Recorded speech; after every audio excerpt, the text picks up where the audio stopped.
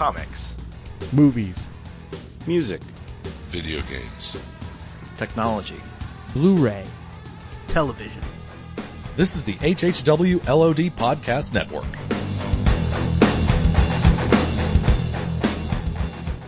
Today's podcast is brought to you by Audible.com. Get a free audiobook download at www.audibletrial.com/outnowpodcast.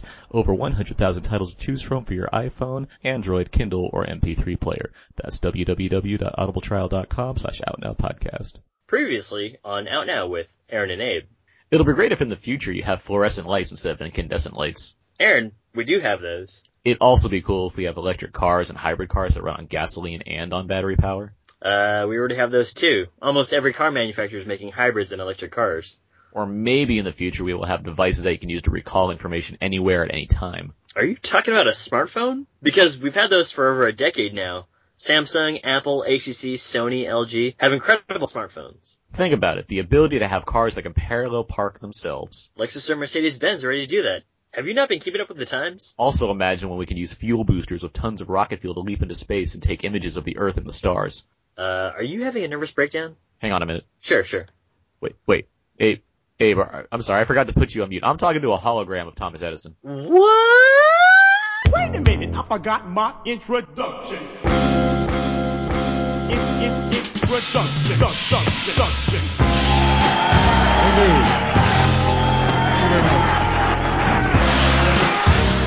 Thank you very much, ladies and gentlemen. We are now recording, and this is Out Now with Aaron and Abe. I am Aaron, and as always, this is... Abe! Hello, guys! Hello! Out Now is a film podcast. Abe and I discussing new movies weekly. We also bring in discussion about the latest movie trailers, box office results and predictions, a callback to past films similar to the main film of the week, games, and other fun stuff. This is episode 138. 138. All of it. Good. And in honor of President's Day, Valentine's Day, and the Sochi Olympics, we are of course talking about the remake of RoboCop. Woo! Worldwide peace. And joining us to discuss the new version of RoboCop we have from the Naptown Nerd and co-host of the Ichabod Cranecast. He is a compilation of parts achieved on screen through stop motion. It's Brandon Peters. Hi, happy to be here in February again talking about another action classic. And from reviews from abed.net, he may be dead or alive, but he's on this podcast. It's Philip Price. Hello, guys. Thanks for having me back. For sure. Hopefully we'll have a much cleaner show this time around. My apologies again. And, the weather's nicer by you right now, Abe? Yes, it is. Yeah. Sunny today. That should help. It is sunny. It's sunny out Great here. Last night there, so we dodged a bullet. It's sunny in California. I mean, I don't know about the rest of the, planet, but right here. Oh, it's probably sunny in Philadelphia too. I mean, I'm just guessing. I love that show. It's generally sunny in Philadelphia. It's a fun. It's a fun show. With Danny DeVito show? Wait to just not think of a name. Like, Danny DeVito show. Let's get some announcement stuff, some show notes here before we get underway with the main stuff. Last week we announced a contest, and that contest is still in effect. It is a contest to win one of two copies, because you can have two winners for this contest, of the first season of The Americans on DVD.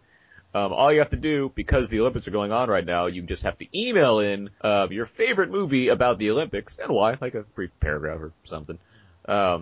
You can email us at outnowpodcast@gmail.com. You can leave a message in our Facebook group, facebook.com/outnowpodcast, or you can leave us a voicemail, the best option, really, at 972-798-3830.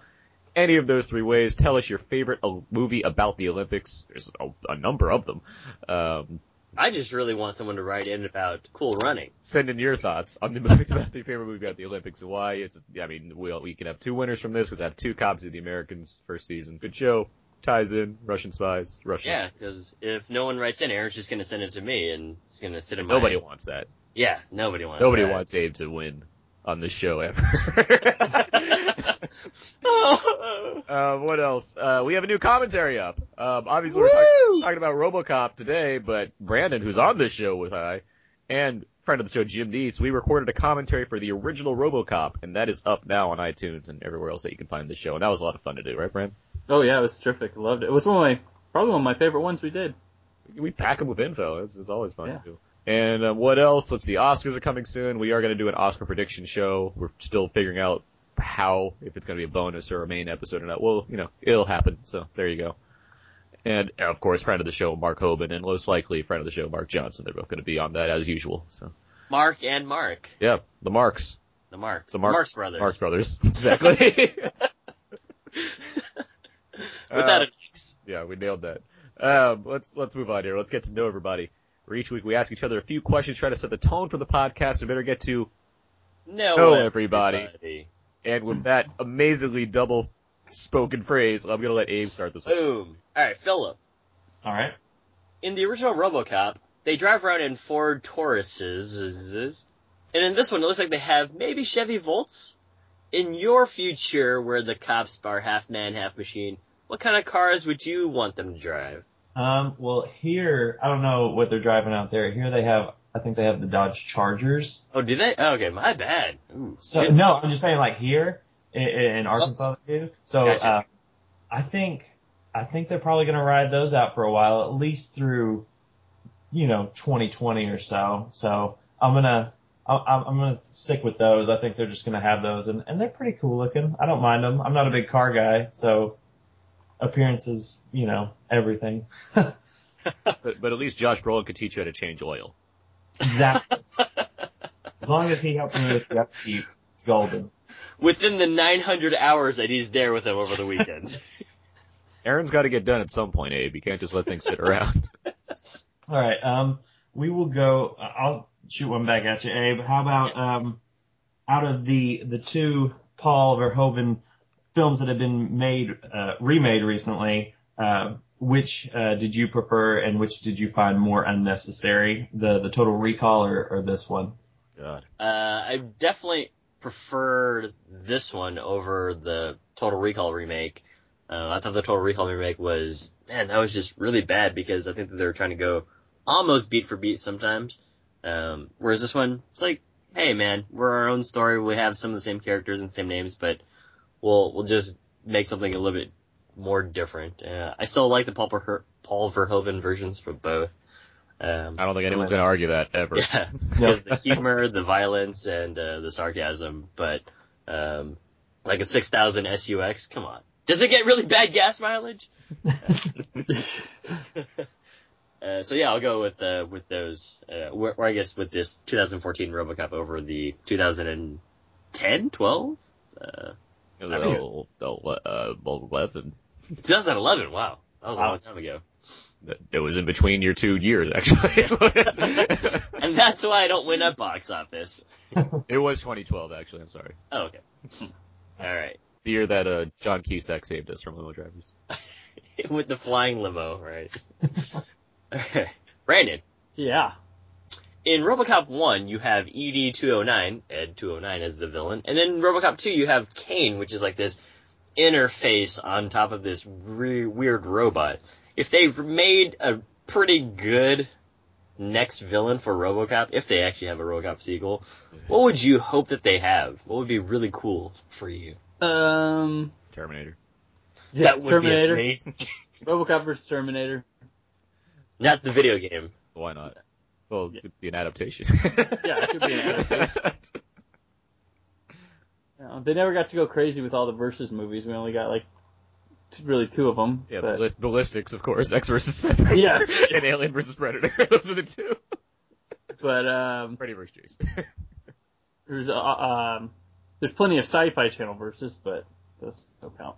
I don't know. Maybe there's an interesting idea of in the Prime Directives miniseries of like a rival RoboCop, because you would think that they would maybe produce more than one RoboCop in the future. So maybe Useless Lewis gets put into one. I don't know.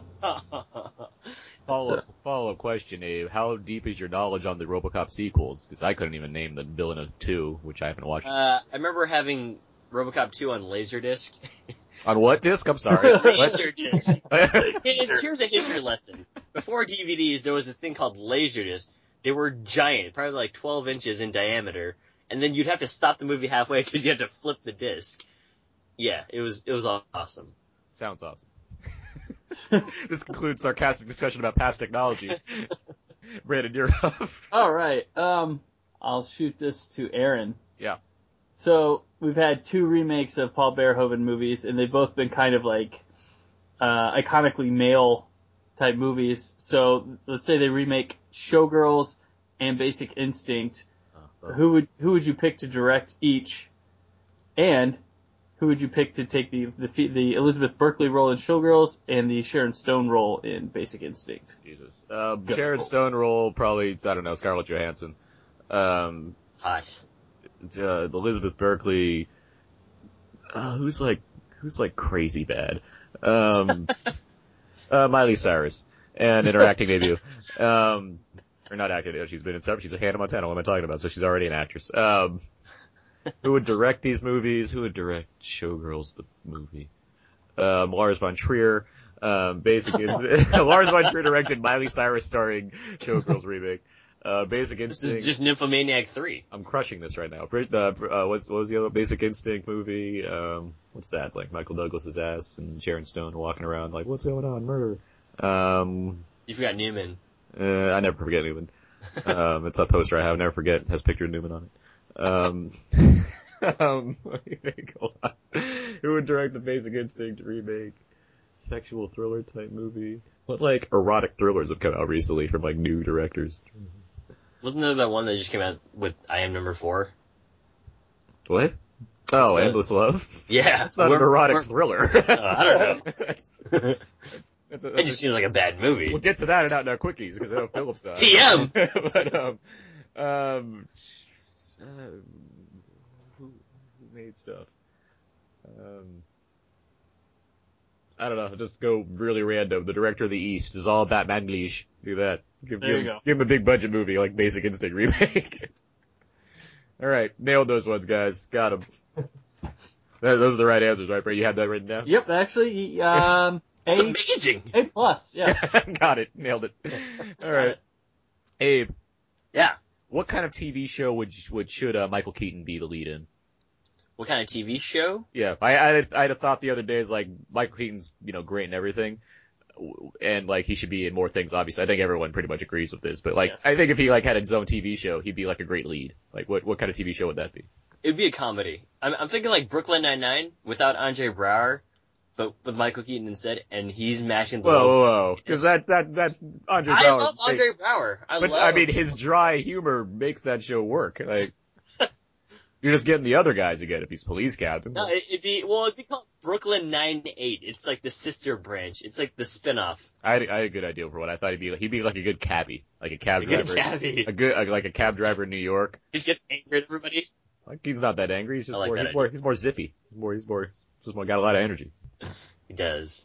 That's what I miss about Michael Keaton. His zip.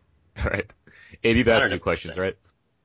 I have. Okay, so I'll You ask. have another question? Yeah, I'll ask my second question. I'll ask it to Philip. Philip, Yes.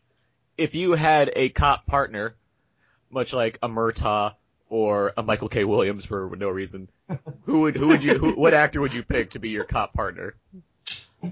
Oh. I kind of want to say, not Boyle from Brooklyn Nine-Nine because that last episode was great, but, I mean, it would be fun to have him around, but I don't know if I could deal with him as a partner. So maybe I'll just go with Samberg because that would always be entertaining and hilarious. Sam, what? Sorry. Samberg. Oh, We love Samberg. Andy Samberg. Ah, nice. I mean, he's got the training, and he does his job well. We'll You got stick the with training. him. That's good. Yeah. He knows what he's doing, but he's hilarious at the same time. So always, that'll be, it'll be good to be around if you're going to be stuck with your partner. I don't know. That's all I got. Yeah, Can y'all hear me? Yeah. Yeah. Okay. I like it. I like the answer too. It's a funny show. All right. Let's see. Well, I guess I'll go with Brandon here. Yo. My other question was just which 80s flick that hasn't been remade that you enjoy would you not mind seeing a new interpretation of? There's plenty. I think I'm gonna go with Hellraiser. Nice. Yeah. Surprise, Because- actually. Yeah.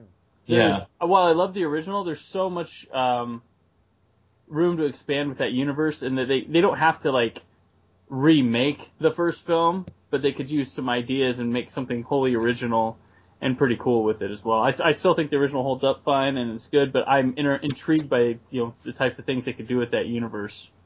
Yeah, that's a great answer. I'm surprised they haven't done that already. I am too. They've been working on it for years, but now Clive Barker is currently writing it.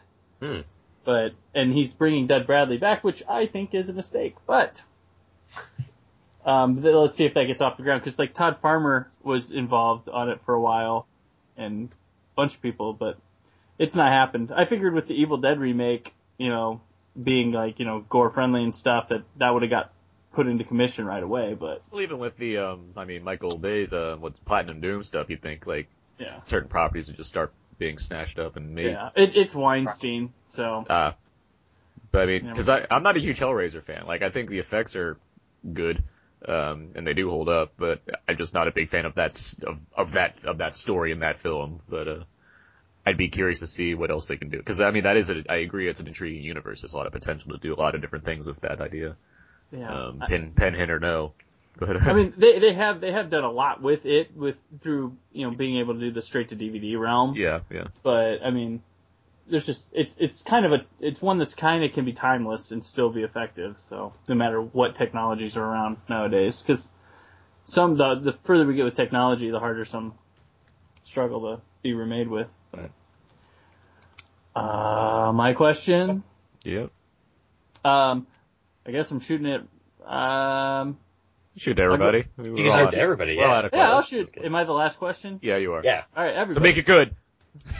Okay. If you listen to the commentary, we talked about how, like, good or bad, the remakes bring about some good things, like, getting special, cool editions of Blu-rays out that we want. Like the new RoboCop, we got a new transfer of the original film, and the bonus features all ported over on it finally, and it was great. And I mentioned, like, I got, the Stepfather came out on Blu-ray because of that remake, and there's a new Total Recall because of that. So what film would you want to get remade so you would hopefully get a cool new Blu-ray edition of it, of the original? Interesting question. It's like, what movie do you have to like stomach a remake of just so you can get a good version of the old Blu-ray? Yes. Man, what's movies do I have that I like have that? Well, I almost want to say I want a remake of True Lies, just so I can finally get a good True Lies Blu-ray. But, Yeah. Has to be an 80s movie? No, it can be any movie. They're on Blu-ray. I want to like leave this podcast so I can walk to my other room and look at all my DVDs that don't have Blu-rays yet and see what there is. I'm not sure if there is one or not. This may be off base. One I've been looking for on Blu-ray is, and it's way too soon for a remake of any kind. I don't know if they would ever remake it, but is there a Blu-ray version of Munich? No. There's not. No. No, yeah. I've been looking for that forever, and I've never been able to find one, so I didn't know if it was or what, but I know that would be ridiculous to remake at this point, but I would love to get that on Blu-ray. I agree with you completely. And like Spielberg's like that for a lot of his, like they've been very slowly coming out, Spielberg's films on Blu-ray, which is odd to me, but yeah, it's like I understand you don't like doing commentaries, but that doesn't mean we can't watch your movies in like pristine quality. I'd take a bare bones Munich Blu-ray. Yeah. With that said, is Duel on Blu-ray? No, Duel's not on Blu-ray. So let's remake Duel, because that's a cool movie anyway, and then let's put that on Blu-ray. There you go. So yeah, that's that. Unless Abe comes up and answer on the fly. Yeah, Biker Boys. Biker Boys, got it. Biker Boys. Or Never Back Down. I don't know. Never Back Down is on Blu-ray, Abe. Don't be an idiot. No, they didn't make a remake of it. Don't be a dummy. Okay, so that's how you play Know Everybody. Let's move on now. Let's get that now, quickies. Jim. Each will get out now. We have one main movie of the week that we talk about. We always have other movies that we've seen during the week, so we have a segment. Jim. All of that. All of that, guys. New listeners should enjoy that beat. Okay. Abe, have you seen any other movies this week? I have not, but I want to check out the new Kevin Hart movie probably after this podcast. Okay. Thanks for your movie plans. 8. Brandon, have you seen any of the movies or anything recently? I see lots of movies every week, but I saw the Knights of Badassdom, Oh, you did? Okay. and I equate my disappointment with that to that movie Fanboys, where it's this movie you hear about, and everybody's like, oh, why aren't they releasing it, and blah blah blah, and it's not a horrid movie, but it's pretty mediocre and kind of at times lousy. I had some fun with Jimmy Simpson in it. He's really, really good and funny, but there's a lot of complaints about the movie being hacked up. I couldn't tell you if things being restored would help it. I'd like to think not, but it's still pretty gory and is what it is. But it's just, I think, if you want a LARPing comedy, check out Role Models. That movie is really funny and actually does a lot better job of parodying that stuff than the whole movie about it. Knights of is that Joe Lynch? Is that the director? Joe Lynch, yeah. Joe Lynch. It's the film about a group of LARPers that like encounter actual like fantasy creatures. It's one chick dressed kind of hot that runs around eating people, and that's it. Question for you. Yeah. Have you seen The Wild Hunt? No.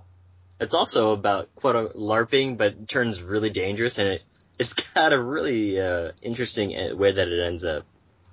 Okay. The Wild Hunt. Yeah. Wild Hunt. I've not heard of that. Okay. So he may have just made up a movie. Put it on the. I haven't seen it, but I heard it's good. I think that it's the Abe recommendation. Ricky maybe. Oh, so this is a Canadian movie. Yeah, it's a French Canadian. Correct. Nailed that one. I looked at one name and guessed it was Canadian. But yeah, I was disappointed with it, and it's, you know. It's funny how you bring up Fanboys, because I had the exact same thought of Fanboys. I'm like, wow, this movie wasn't really good. No, and they both movies feature child kidnapping vans with stuff spray painted on them that kind of go with what the movie is. Okay. I also saw Nebraska. Oh, had you not seen it? You hadn't seen it? No, I hadn't seen it, and it's a really good movie. I think, everybody's talking about, like, Bruce Dern, but, like, Will Forte is pretty good in that movie. I agree. Yeah, it's quite good. It gives you that little, like, kind of indie movie feel, it gives you some comedy, and gives you some really good drama, and I like how it kind of starts as, like, all these stereotypes that get more and more depth as the film goes along, and it's really cool. So, I enjoyed that one quite a bit. Great. So, but yeah, those are two I picked to talk about. So. Cool. Philip, any other movies you've seen this week? Yeah, I saw a couple of the new releases this week, as well as I rented Diana. I don't know why. It came out. It came out this past week on DVD and Blu-ray, and it's not horrible like you've heard, but it's just not very good, and it just seems pointless. Naomi Watts is she does what she can. I mean, what can she do with it really that people don't already know, because Diana was such a big figure in the press and everything. What's that film's focus? Like, what is? It is on the focus, or the focus is on the relationship between her and the heart surgeon that Naveen Andrews plays. Okay. And the relationship they had for a couple of years. He wasn't a public person, and he couldn't deal with basically her lifestyle, but they kept trying to make it work and all this kind of stuff. And it has some interesting moments in it. But it's just, I don't know, it's just not very compelling, and I never got invested in it. So, I mean, it's not probably not as bad as you've heard, but it's not great, and it's not really worth, wasting the nearly 2 hours on. Other than that, I did see About Last Night, which was pretty great, and Endless Love. So I racked up on the remakes this week. I see. And Endless Love. How was Endless Love? It's not very good. Was the Lionel Richie song featured? No. Well, there's no reason to see it. I didn't bother. But I mean, it knows exactly what kind of movie it is. That's and fair. I kind of had some hope for it, because the lady who directed it, her name was escaping me, but she directed one called The Greatest that had Carey Mulligan in it from a few years ago that wasn't bad, and then she made Country Strong, but that wasn't very good either. But Endless Love, it knows what it is, and it totally, embraces that, but if you're over the age of like 25, you're just gonna kind of cringe at it. I mean, cause it's so melodramatic. Thanks. I saw About Last Night as well. I think that movie's terrific. I had a lot of fun with About Last Night. This is the remake of the 86 version with Rob Lowe, Demi Moore, Jim Belushi, and Elizabeth Perkins, which is also kind of an adaptation of a David Mamet play, which doesn't have too much in common with that play. It's like, hey, there's character names and dialogue about romance. But this new version with Kevin Hart, Regina Hall, Michael Ealy, and Joy Bryant, I really enjoyed this movie. I think the dialogue is really rapid fire. It's an R-rated film, but without being like a raunchy fest or anything like that. It's just more of like people talking very frankly about sex, and it's just really well done. I think it was just a really well-made remake, a movie suitable for like what Kevin Hart has to offer. Who, like, Kevin Hart, he makes me laugh. Right along, not a good movie, but like he made me laugh in it for like a number of times. This movie, like, this is what happens when you have a good script to go with him. Like, it works. And I think the rest of the cast is great as well. I think just the chemistry in general is just really solid in that movie. I really enjoyed About Last Night. Of the 3 80s remakes that came out this week, that's the one that I'd pick. Let's see, I've also started watching House of Cards season 2 on Netflix. If you liked the first season of House of Cards, this is just amping it up even more. I'm liking it quite a bit. And, let's see, what else? I wanted to shout this out because I think this show's gonna get canceled, but I've been enjoying it. It's called Rake on Fox with Greg Kinnear. Is anyone there? No one's responding. I don't know. Oh, no, I'm here. I'm just listening. I'm so enthralled. You guys are just listening. I'm We're super being polite enthralled and by what letting you're you talk, saying. Aaron. Jeez. Yeah, Okay. jeez. Rake, with Greg Kinnear. I guess it's a remake of a show in Australia. Basically Greg Kinnear just plays kind of a Greg Kinnear type character who's a lawyer in LA who owes money all over town, gets into trouble, but he's like also a pretty good lawyer. And it's a fun kind of dark comedy. I think it needs room to grow, but I don't think it's going to get that because I really feel like it's going to be canceled like after I finish the sentence, but we'll see. But I'm enjoying it. Breaking news, Aaron, it's been canceled. I've been enjoying it. And the fact that like Sam Raimi's been directing a few episodes is like, yeah, alright, I like this more. So yeah, that's Rake. And, last thing, The Walking Dead started back up. I think people know that I write about The Walking Dead, and like it's nice covering that show, and I co-host on the Walking Dead TV podcast, and it's off to a good start so far. Looking forward to seeing if it keeps up this, momentum, because I was not a huge fan of things that happened at the end of the, first half of the season with the governor. We'll just leave it there. I think Brandon's kind of in agreement on that one as well. Yeah. So am I. Yeah. Thanks, Abe. You're a devoted Walking Dead fan, I know. I wanted to make sure that you knew that I was listening. And I have only watched as much as there is on Netflix, so I haven't seen any of the 4 seasons, though. Yeah. Well, I thought I get you. Switching All right, that's on our quickies. Yep. Let's good job, Dave. Let's move on to movie trailer talk, where each week we talk about some of the newest trailers and what we thought of them when they're coming out, what have you. The first one somehow kind of similar like Spider-Man, where we talked about that only a couple of weeks ago. Like this one just kind of flew under because we had so other things just came up. Dawn of the Planet of the Apes. Sure, came out in December, but we're talking about it now in mid-February. This is of course the follow-up to the reboot Rise of the Planet of the Apes, which I believe Abe and I were big fans of. Big fans. I assume Loved it. I think Brandon, you were a fan. Philip, did you like Rise of the Planet of the Apes? Oh yeah, I was really surprised by it, but I really enjoyed it. Yeah, I'm pretty sure most of the people that saw it were pretty big fans of that film. This is, of course, the sequel to that, kind of taking a more apocalyptic approach as the kind of that first film ended with a virus starting to spread, spoilers, and this film is kind of picking up with the world in a bit of a chaos, and I think man versus ape is going to be a thing. It stars a lot of people: Gary Oldman, Jason Clarke, Kerry Russell, and of course Andy Serkis is back as Caesar. And not a ton of footage in the trailer, just more of like a here's the tone of the film kind of setup. But that said, let's start with Brandon. What did you think of the trailer for Dawn of the Planet of the Apes? I am excited. I'm a big fan of the franchise, the old school ones, not so much the Tim Burton, Mark Wahlberg experiment. But this one apparently is going to Rise was basically a fresh take on the Conquest of the Planet of the Apes, which is the fourth film, which is next to the original, my favorite one. And then this is going to be doing the Battle for the Planet of the Apes, which was a good idea, but kind of a troubled film. I like it a little more than most, but it's considered the weakest of the original films.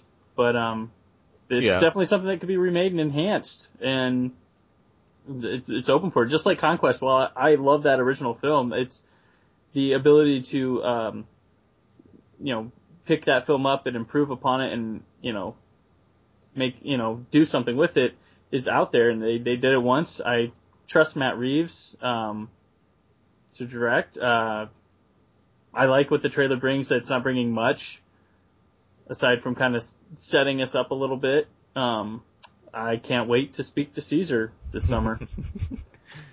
Philip, your thoughts? Yeah, I mean, pretty much the same thing. I love the tone that it has going for it. I haven't seen all of the originals. I know I need to get on that before going into this one, but it was nice to kind of see the Rise of the Planet of the Apes without any kind of knowledge of the prior films and everything, and I really enjoyed it. And so that plus, I mean, the cast here is pretty great. So I'm excited to see where they go with it and how it'll lead into probably what should be another films. But yeah, I'm really excited for it. I love the first one, so I'm definitely up for this one.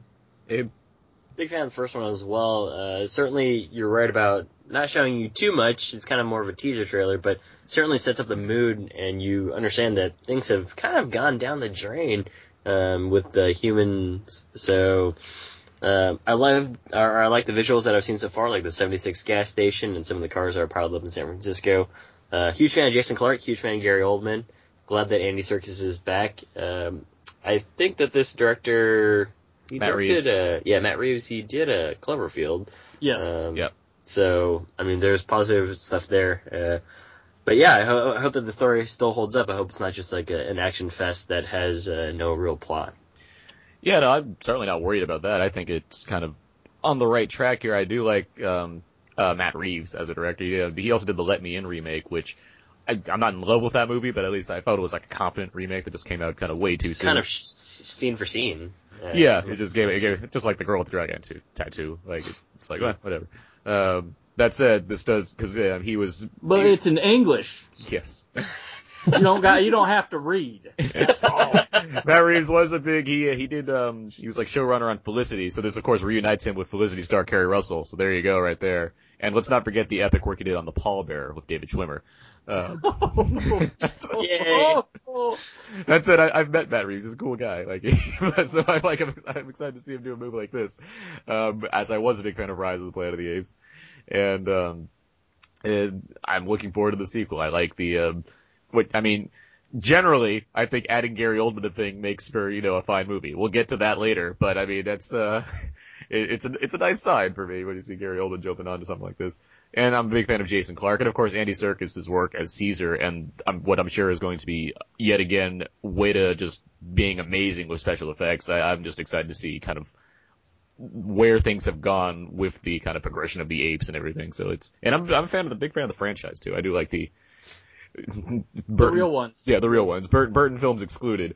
The original Planet of the Apes kind of franchise is always one that's intrigued me. I like Escape from the Planet of the Apes. That's my second. Yeah, that's a fun one. That's my second favorite one. That one's like really tonally its own compared to the rest of them, which is really cool. Yeah, that's kind of why I like it. And that said, Beneath the Planet of the Apes is not a great movie, but that ending is amazing. It's like a lot of people I think I enjoy like Battle for the Planet of the Apes more than that one. That one has a great last 20 minutes, but the first hour of that movie is just...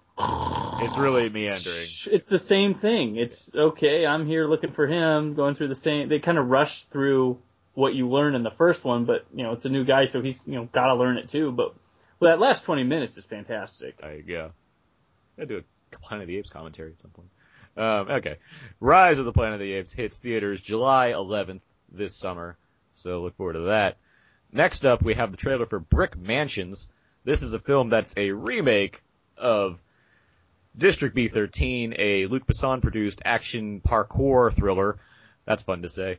A film that I like quite a bit, and now this version is seemingly the exact same plot, except we've replaced a professional parkour athlete with Paul Walker. We still have David Bell from the original film playing the same character, it seems, and we replaced the villain with RZA.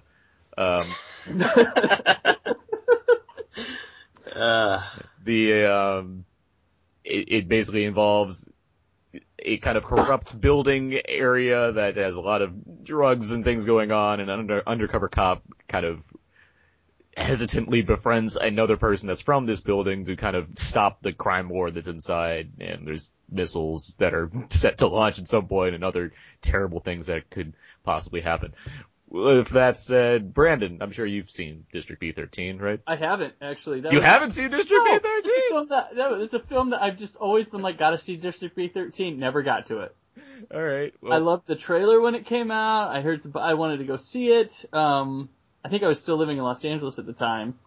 Just never happened. I don't know what went wrong. I never rented it. It just escaped me. It's one of those that like, oh yeah, need to see that. So maybe now I'll go back and see it. This one, Paul Walker being in it makes it infinitely more interesting. But I don't know. It looks fun, but like the kind of fun I can kick back at home and watch it. Okay. Philip, have you seen the original District B13? No, I haven't, and I had no Idea about it? idea about it. No, and I mean, I just watched the trailer for this one, and it kind of gives you that thing where, Walker's work outside of the Fast and Furious franchise, you kind of take it as, not much. It doesn't look, too legit. I didn't see Hours, the other one that came out right after he passed away. But all the other stuff. And so I expected it to be kind of like that. But the trailer is actually, I mean, it looks impressive anyway. I mean, all the crazy parkour and stuff. It looks intense. And it looks well done. But yeah, like I said, it's probably another thing I would rush out to see, but that I would probably rent or check out on Netflix or something. Hey, unless you're about to drop a bomb on me and tell me you've never actually seen District B13, I'm pretty sure you've seen District B13. Dropping the bomb, buddy! I've never seen District B13. I feel like we've talked about this on the We podcast. have, many times. The great news is that it's on Netflix streaming. Yes, it is. I believe that its remake it's- is maybe on Netflix streaming as well, or I mean, the follow-up is The also sequel, on yeah, Netflix streaming. Ultimatum, which is an Yeah. okay movie, not as good as I mean, the movie poster for the District B19 things looks really cool too. But no, this trailer I do agree that it's fascinating, primarily because it's Paul Walker's last completed film. But my real hope is that it knows what kind of movie that it is and or wants to be and sticks to that. I hope that it doesn't try to be like ultra dramatic or ultra cool. If it's campy, just make it campy, and I hope that there's humor in it, but I don't know, because it looks ridiculous, especially with the RZA. I'm a big fan of parkour. I'm a big fan of like what Paul Walker and his buddy are doing, but the RZA kind of just makes me uneasy, primarily because it looks like he's just going crazy. And if he's going crazy throughout the entire film, great. But if he's trying to play a serious role with these ridiculous lines, a la Sean Penn in Gangster Squad, then your no. callback. Yeah, then no. No. So, yeah, there you go. Okay. So obviously I've seen District B13. Really? Yeah. I love that movie. I think it's this perfect, fast-paced, very John Carpenter-ish take on a Luc Besson film. It has it incorporates the parkour in a way that you just you don't see in film often. Like that movie came out before Casino Royale, and I believe it came out before. Yeah, no, it did. And I was all about it. Like I remember seeing like random videos of parkour, and it's like, oh, this is kind of cool. And then there's like a whole movie, like a whole action movie based around it, and I was really into it. And I think the movie had a really really tight plot. It's like, I think it was like maybe 85 minutes at most. It just flies by, and that's a movie I just really enjoy. This movie looks exactly the same as the original. Brick Mansion's. I can see why it's been, remade, because hey, American audiences don't need to read now, we can see this action movie. But I mean, It's all in English. You don't have to read. You can watch the screen and hear people. What's good? It's just like everything is the same, including like one of the actors in a lead role of the film. And we just replaced a person that does this, you know, without stunt people with Paul Walker, who obviously will need like stunt people, which is fine, but like, it's the kind of thing where I just want to encourage people to see the original and then check out this movie, even though like everyone that was involved in the first one, it seems to be involved in this one. So, I mean, obviously there's a good, you know, relationship there, because Luc Besson's happy to just hand out movies to his proteges and let them direct things. So, I mean, it looks entertaining. I doubt it's going to replace the movie that I love a lot, but we'll see. We'll see on that one. And yeah, obviously, yeah, Paul Walker's last completed film, it'd be interesting to see how that turns out, but, you know, whatever. RZA. Alright. So yeah, District B, wait, who did, District B13, that was, who directed, that was the guy that did Taken, I believe, too. Oh, really? What's his face? Cause he went on to do Taken, and then he went on to do, From Paris with Love. Oh yeah, Pierre Morel. Yeah, Pierre Morel did the original Taken. Not Olivier Megaton, my favorite name of a French director who did the sequel Taken 2, and Transporter 3. Anyway, Brick Mansions from new director Camille Delamare, another Luc Besson protege, I'm sure, directed Brick Mansions, which arrives in theaters April 25th, late spring. Taking that Fast and Furious spot, it seems, late April. So there we go. That's the trailer for Brick Mansions. Now I guess we can move on. We can get to our main review for RoboCop. Why is America so robophobic? We need to give Americans a product they can love. Figure they can rally behind. We can't put a machine on the street. Forget machine. They want a product with a conscience. Something that knows what it feels like to be human. Give your mom a kiss. Hi, baby. Too slow, boy. We're gonna put a man inside a machine.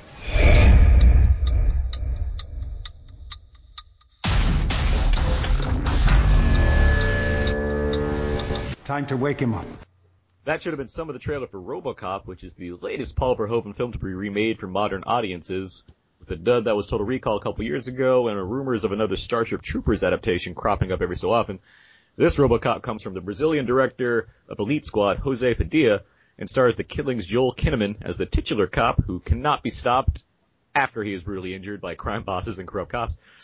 Kinnaman's Alex Murphy is given an overhaul, turning him into a robotic police officer, ideally opening up the idea of having America be served and protected by others like him, or perhaps drones. Other shenanigans ensue, as RoboCop still has feelings to deal with.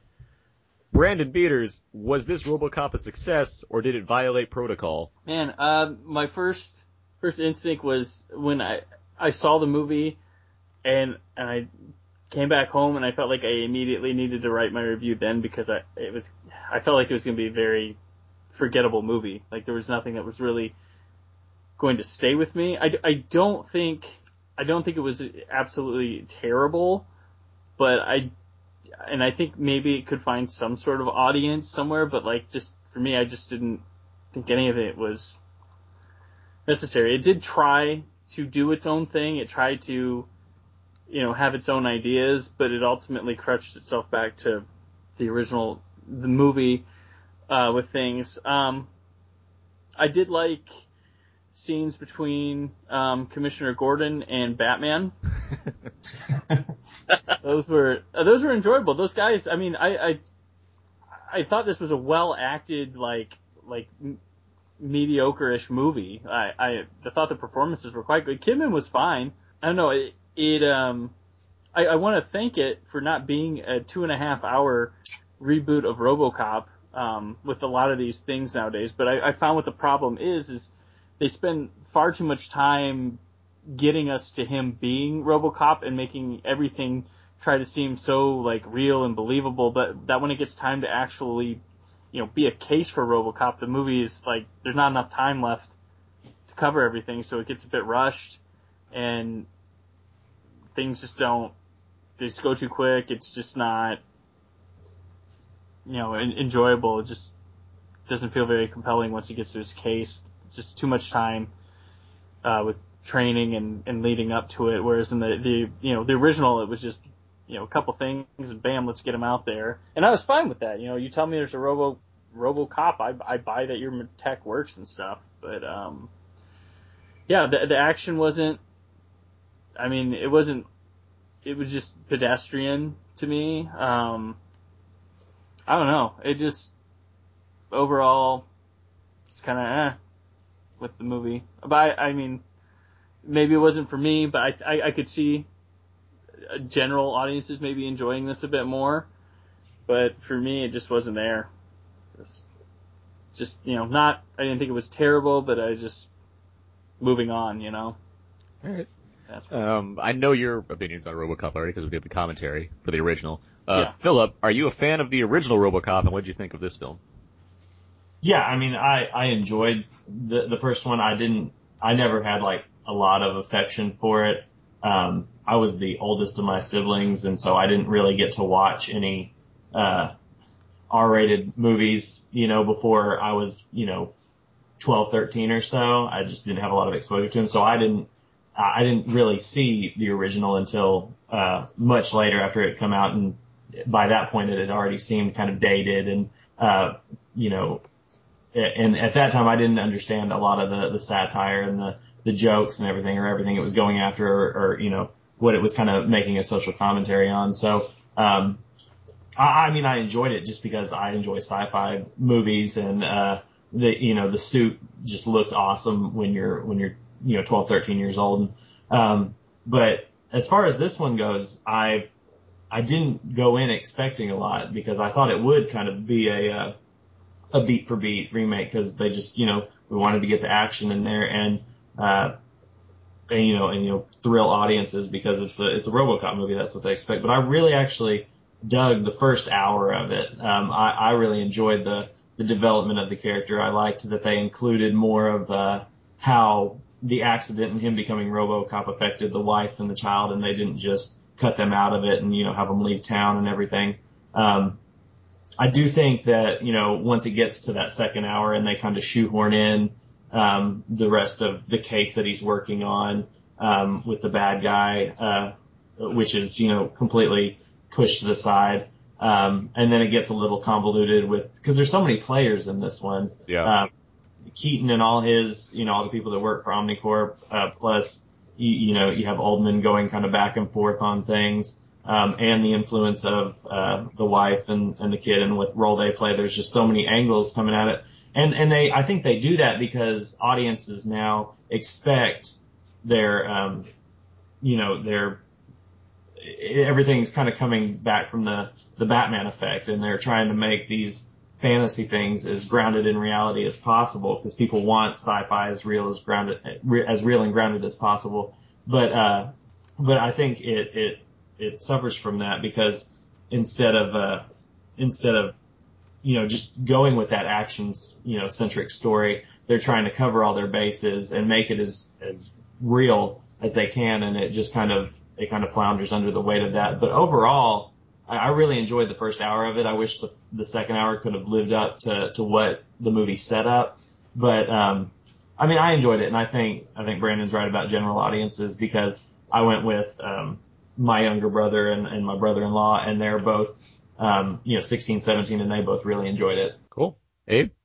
I didn't think that it was a terrible film. I don't think that it deserves, oh my gosh, it's so terrible that I can't watch it, I can't stay on the screen. Primarily because it does do what it kind of sets off on its own path. It does borrow characters, and it borrows the same kind of storyline. But it's asking you some questions that I thought were interesting. I don't think that it was particularly well written in terms of how smart they thought that it was sounding, with regard to the ambivalence between man and machine, and also what happens when feelings come into play. How does the human psyche interact with robotics, and will the human spirit dominate over whatever? And I didn't think that it was that well written in that regard. I thought that it was an interesting aspect just to have RoboCop go back to his family, like what you guys had all brought up. That's different from the first one. Big fan of the first one. I rewatched it almost immediately after I saw this one. The whole entire notion of too many people in it, I agree with that. It's because there are too many people in it, and you can't really focus on whether RoboCop wants to just be a robot or be a cop or have these feelings. The way that RoboCop goes about things, just the character itself, that was interesting because Peter Weller did a pretty robotic impression of things, which I certainly liked, and also the thinking that he had in the 1987 version was more in tune with a robot, because he just had these directives and he had to go and carry them out. Whereas this one, it kind of blurs a lot of the time because you realize that he's cognizant of what he is and what he's doing, but at the same time, it doesn't seem as though he's part machine, especially when they ramp things up. And that kind of bothered me. So it kind of went tonally in and out for me there. But the side characters were great. I thought that Gary Oldman was good. Abby Cornish is really good too. The son and they had a little tender moment about hockey games, and that kind of that was nice. Bullshit. But one of the things I had a problem with was the action. The action looked awful. It looked terrible. I couldn't see anything. And this is coming from Jose Padilla, who directed those 2 action films, and I haven't seen those, but I was thinking, all right, if none of this works out, then the action will be good. No, I was wrong. Those movies, I mean, they're more like cop dramas that have elements of action in them, and they're gritty cop dramas. They're kind of designed to be in that mold of modern. Is the action good? I mean, it's good. I mean, it's not like The Raid good, but I mean, it's fitting for the kind of. Oh, this is not The Raid good. No, either. I know, but those Elite Squad movies are fitting for the kind of films that they are in terms of the action that's in them. Yeah, but in this one, in RoboCop 2014, you can't see anything that happens on the screen. It's all super zoom up close or just like or completely pew, pew, in pew. darkness.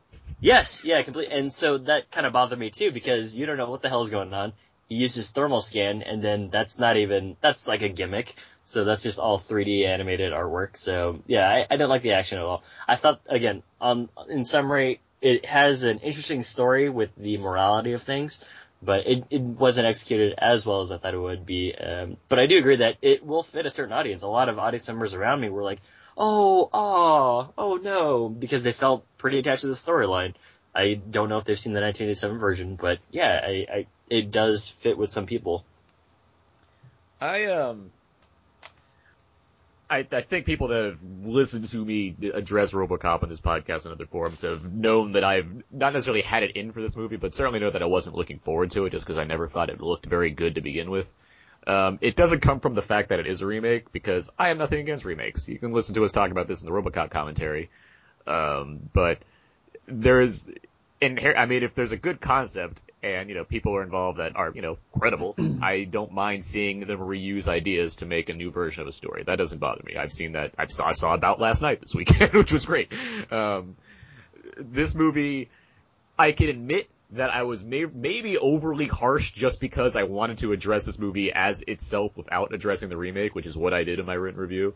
And because of that, I just needed to harp on everything that I found wrong with this movie, because I do think it is kind of awful. I don't think it's very good.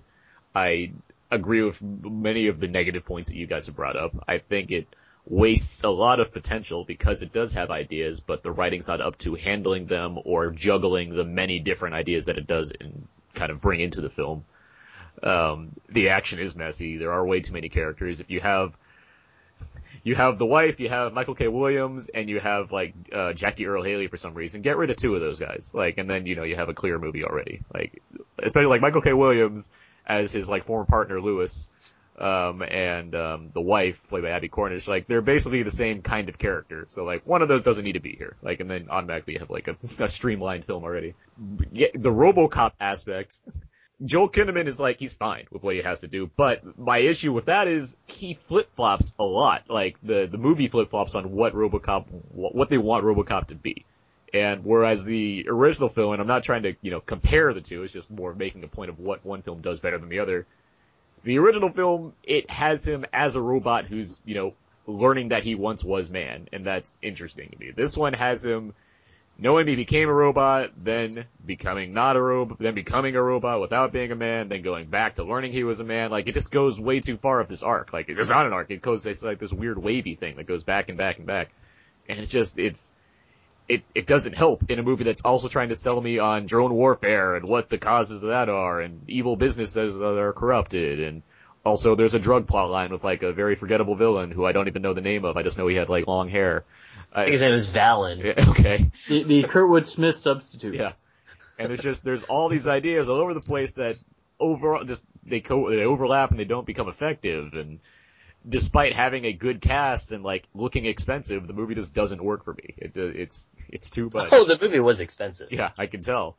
I will say the opening 5 minutes were great. It had nothing to do with RoboCop, but I like Sam Jackson's like over the top right wing. I mean, he's. Well, I mean, it was darkly funny. He yells like a right wing person, but he kind of has sentiments of somewhat of a left person. Like there's like he's all over the place. It's weird how his character's handled.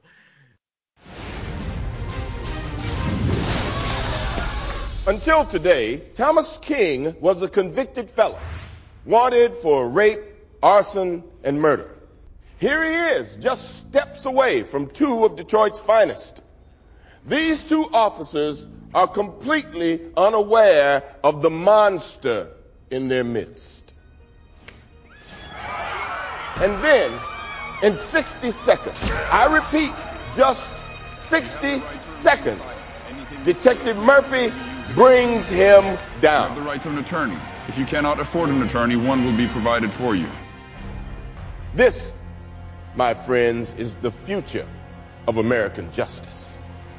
How many, like Thomas King, will pay for their crimes now that RoboCop is here?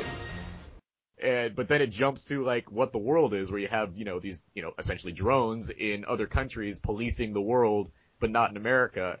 And then you have suicide bombers attacking said drones, and it's like, what is this movie? I want to see more of this. I want to see these ideas be expanded, because this is crazy. Sam Jackson's like this crazy news persona while there's suicide bombings happening. Like, there's a movie there. But yeah, we don't see much of that ever again.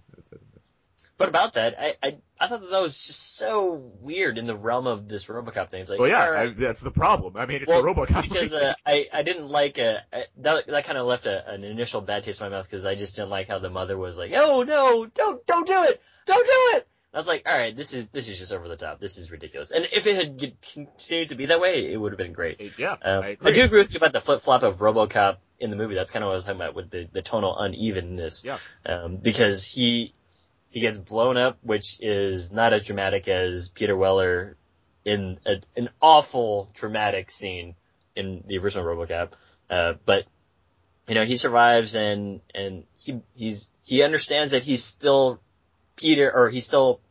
Alex Murphy, which I like the first one where he has to go and discover that he is not a machine. He is machine, but he's made up of this guy who is sadly deceased. But that's also never going to change. That's another thing about that. There's no RoboCop. And we talk about that again in the comic. Yeah. Like he's RoboCop now, and he's never not going to be RoboCop. He may have discovered that he had these past things going on, but that's not a thing. And this one tries to sell you on the idea of, well, he's able to develop his own dopamine and come back to like there's all these things going on. Yeah.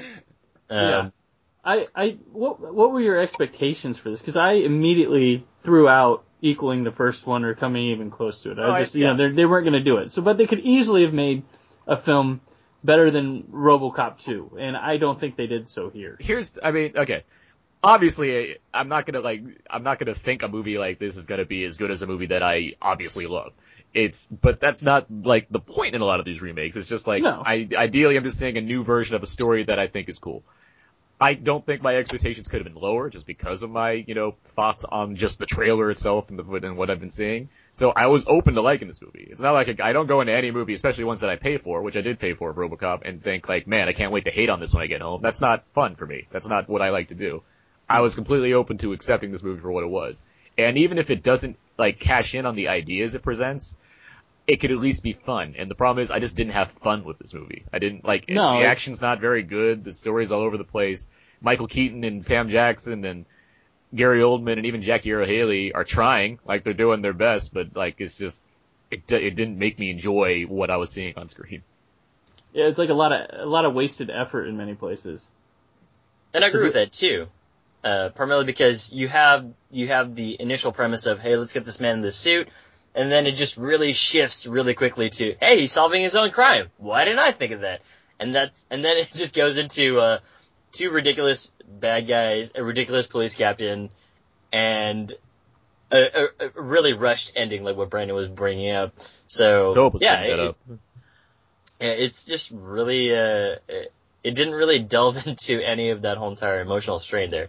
And again, I watched RoboCop like right after I saw this one, and I didn't realize that at the house it was when he goes back to his old house. It's like it's really sad because he's having these visions, and then he gets angry, which I'd never really thought of before, and he punches the TV out.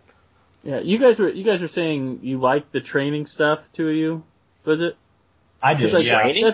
The training, because that's ultimately what hampers the last half of the movie is taking so long with that. I mean, I don't, because I'm watching the training being like, okay, this is all gonna not matter in the end because he's gonna have to go to the police force and there's gonna be a case there, and that's the importance of this. But if they made a whole movie around the training and passing and then getting on the force, yeah, but I mean, ultimately, when I'm watching this I watched that stuff, movie where it's like Police Academy, except one of the students is like a RoboCop. Yes.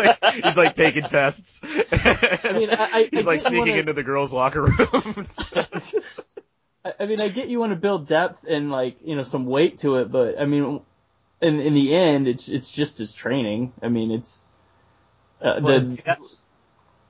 that's what I thought was gonna happen. Like, I thought because they were showing this training and because they were doing so much development with, you know, going back and forth about the morals of it and, you know, trying to fit to what, you know, the American people wanted or whatever. I thought because they were doing all that, they certainly weren't going to go in the last half and make it all about, you know, the bad guy, the long-haired bad guy. What was it, Valen? I didn't think they were going to make it all about that, and they didn't to a point, but then it got all, like Abe was saying, it went back and forth with the, with Omnicorp and the police department and all that and everything, and that, if they had just kept it to him maybe getting rid of Valen, going after that, solving his own murder, and, you know, just that, you know, instead of doing all the moral dilemma with Omnicorp and all those people. Yeah. Well, they try to make this Valen like a big deal, and then by the time RoboCop's done training, they don't even care anymore. Yeah, well, you know how I knew they didn't care to begin with? Because every other actor in this movie is played by someone you know, and you never see this Valen person before. Yes, exactly. True.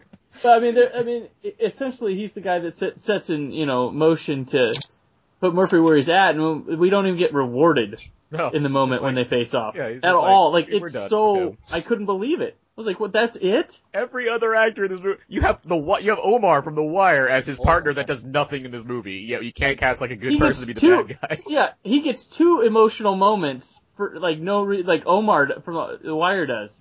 Two times, it gets like, "Oh man," and then this guy nothing, like absolutely nothing. And it should be like a big crowd pleasing moment. And you're sitting there going, okay, we're moving on? Alright. The end. Like, we're moving on. We're moving on. Because he's got Directive 4. But, he's violating protocol. Exactly. Which I believe he said like 4 times within the span of 5 minutes. Which is interesting because, I'd like to point out all the characters. So you have RoboCop, his wife, his son, his partner, Michael K. Williams. You have the police captain, those two crooked cops.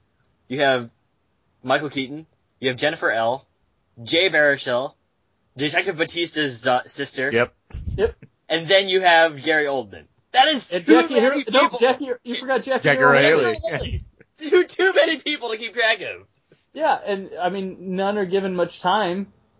Which is, it's funny to see what veteran actors are good at compared to other actors. Because you look at Keaton and Jackson. Did you say Jackson, by the way? Oh, yes. Yeah, you look at Keaton, Jackson, Haley. And the mayor is the mayor, too, right? Yeah. He's a player. And Oldman, like, and they're all actors where you can see, you can see the writing and you can see how they're doing it differently than someone like Batista's sister, who's obviously, you know, she's a younger actress, and you can see how older actors seem to know, like, how to make these kind of scenes work. Or these younger actors like, yeah, there we go. Here's the exposition. There we go. What's wrong with it? No, nothing. The software sends the information to the brain. Then the brain relates this to the AI module. Yeah. A year And later. our computers finish the job. Raymond, You wanted a man inside a machine, and that's what you've got. But the human element will always be present. Fear, instinct, bias, compassion, they will always interfere with the system. Okay, but Dennett, I've got to give the American people something they can root for, something aspirational, right? They have to believe in this thing. Pretty good. That's not, I don't know how to sell okay. So I don't care how you do it. I'm asking you, come on, can you help me? Just get him to do that. Him to do that. A machine. I know, but it's a man inside a machine. No, that's a man inside a machine. Right there. And his life depends on it, and the future of Omnicorp depends on it. So get your ass back to China and get it fixed. I don't care how you do it. Just go do it. Well, and like Abby Cornish is like they're there, but there's nothing there but whining. That's all. There's no. It's just we're sad. She cries a lot, and then she ensures RoboCop that if his disfigured, horrible robot father came home and hugged him, he'd probably stop having nightmares. Because that makes sense. Yeah. I liked her character though. I liked what she brought to the table. What did she bring? Tears? Emotional attachment. The emotional attachment of being human again. I got that from because, Omar. They say that they had the musical part, right? Human again, like in Beauty and the Beast? Yeah. Oh, wrong movie. No, it just, she was just, it was rote what they gave her. Like, there was nothing. I agree that she was basically a one-note character, but I think that she had an important value to the overall, morality issue that I liked about the film. What would have been better is if she signed off on that but didn't want to see him, but he wanted to see her. There would have been something there. That's an idea. It would have been some tension. But then they would have made up for it in like a millisecond of film, and then they got back to like the quote-unquote action. Granted, the movie doesn't have time for this stuff, but... The movie doesn't have time for action at all. It doesn't have time for showing us being a RoboCop. We get like one crime that he solves, and that's it. The joy of like 80s movies is you get those montage scenes, which just are sadly lacking these days. Yeah. So... Yeah. And Jay, I want to go back to, you mentioned Jay Baruchel. But, I mean, he just screamed like we needed a cocaine scene, right? Yeah. We needed like that dude, but it's PG-13, so we just needed some scene with him just like, some cokehead background on him. He was supposed to be the Ellis of this movie, but we didn't get it. Yes. I mean, look at him. He had the jacket, the beard. Everything was there. And he's a squirrely guy, so it would have been perfect, but nope, we're PG-13. And just like, shooting robots in the taser gun, like that just doesn't... Right, yeah, the taser gun thing was an interesting aspect, but the bloody violence of the original one, I don't that it was, I don't have a problem with the movie being PG-13, but because of where it's coming from, it should have at least tried to push the limits of PG-13. And this one just kneecapped itself just knowing it was going to be rated PG-13. Hold on, guys, I'm going to run after you guys. Oh, I shot myself in the foot. Well, yeah, it has him either fighting robots or fighting completely in the dark against bad guys. Yeah, this movie didn't even try. They were too worried about, Well, again, I have to give them credit because I think that they were trying to do something, but they just had too many plot elements that they had to keep up with. I meant with filming the action. That was my thing. The action. They didn't even try. I've seen bloody PG-13 movies. It comes with being, Live Free. The fourth Die Hard movie is bloodier. Yeah. Than a lot of that one pushes the limits. I mean, there are good PG-13 action movies. This one, it almost like they were trying for a PG. Like they didn't even. I mean, they didn't even have to edit. It was already there. I mean, shoot them in the dark, shoot tasers, let's have them fight robots. I mean, it comes from the idea that a lot of the issues are attached to the fact that it's a remake to begin with, where it has to follow a certain structure in order to appease the franchise to an extent, whereas opposed to just making Robot Cop, the movie, where it can do completely its own thing and not be attached to having business corruption because that was in the original, or dirty cops and drug lords because that was in the original, or having. You've got to watch Robot Cop before the producers ruin it though, and then give him like a baby Robot Cop. But I mean, if it was its own thing, where it's just like a guy that turns into a cyborg, and it goes with that, or it goes with having.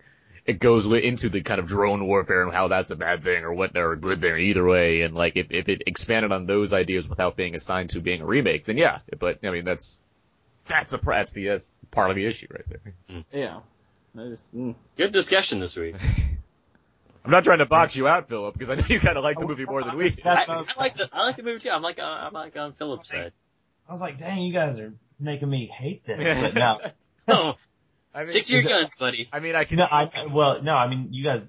I mean, I get all the points though. They make perfect sense. I mean, sitting there just taking it in for what it was. I mean, I enjoyed it, and it was it was fun. I did like like I said, the first hour a lot more than the second one because it kind of just devolved and became exactly what I expected it to be going in. But I guess maybe it was just because it was better than I expected it to be at all. But yeah, no, I mean, I get where you guys are coming from. So, but yeah, I'll say, I mean, overall, I did enjoy it. And it's probably because I didn't have as much of an affection for the original as you guys either. That probably plays a factor in it. It does, because it's impossible for me to, say that I tried to judge this movie without thinking of the original. I can write about why I think it's a bad movie, but, I mean, there's nothing in me that's gonna, suppress the fact that I know that I love the original, and I know that this is a movie that's not living up to that fact, regardless of if that matters or not. So it's hard to not express that in some way.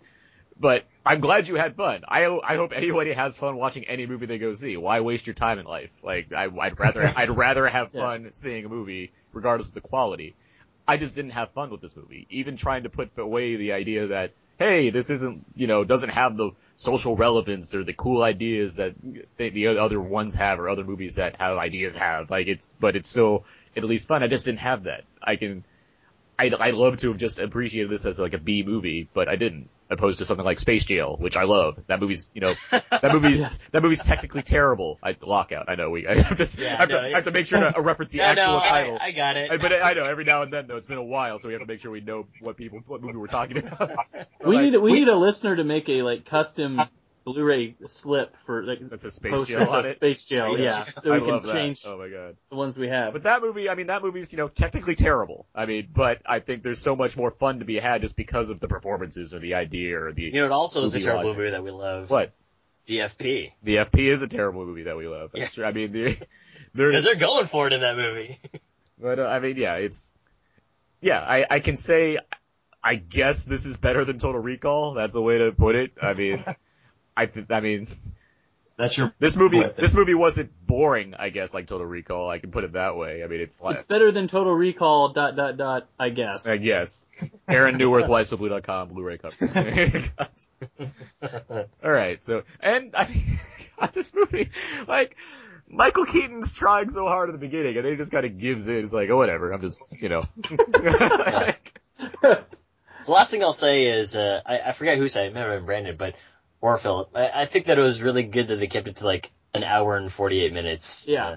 That was, yeah. Because otherwise it would have been, I would have started slumping in my seat and be like, when is this going to be over?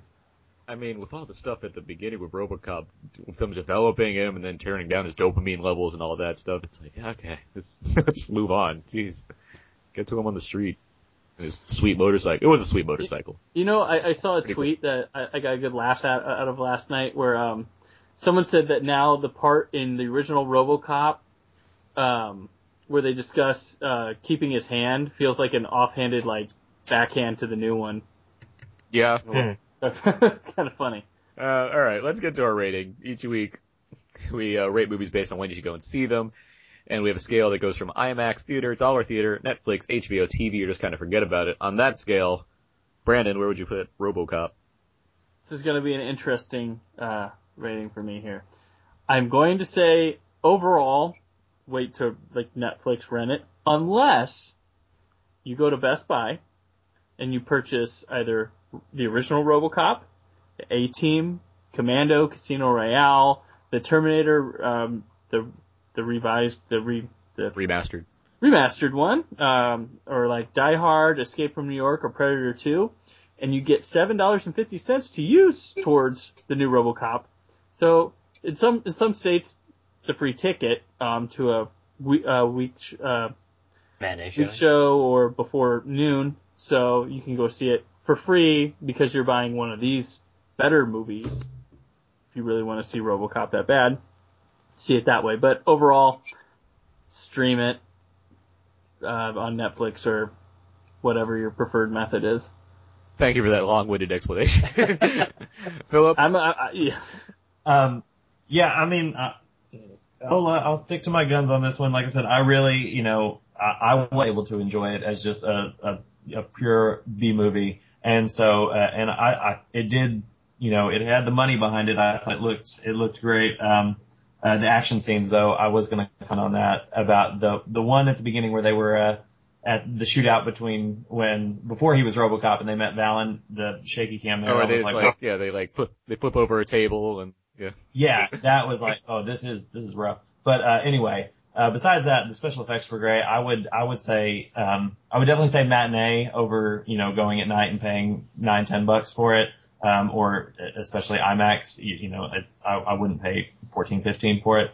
But, I'd say it's worth a matinee show just to see the effects and, the story on the big screen. I'm glad this was in stunning, 2D, by the way. That's yeah. Abe?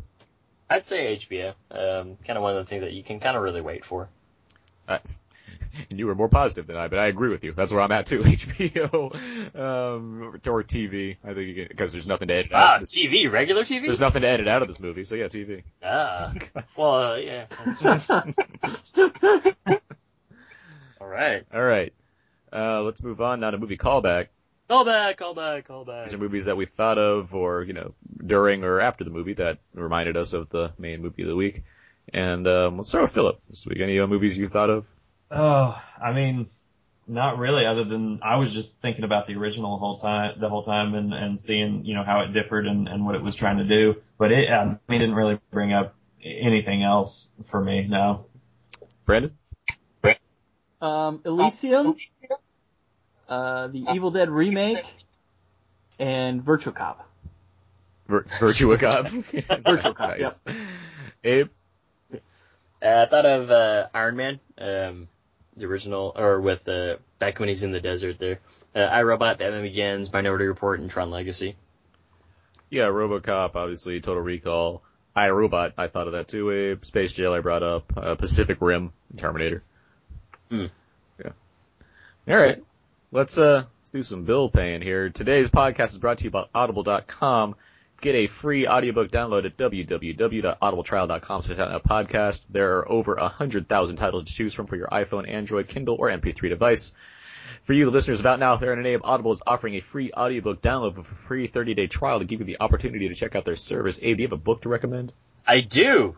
I thought about relating it to the film, and we've already related some of those, but I just was like, hey, what's a good book that I like? And it's Unaccustomed Earth by Jhumpa Lahiri.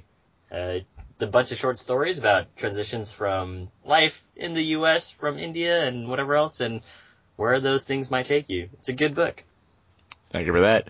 You could download that book or any of the many, many books at audibletrial.com/outnowpodcast, and you can keep that book.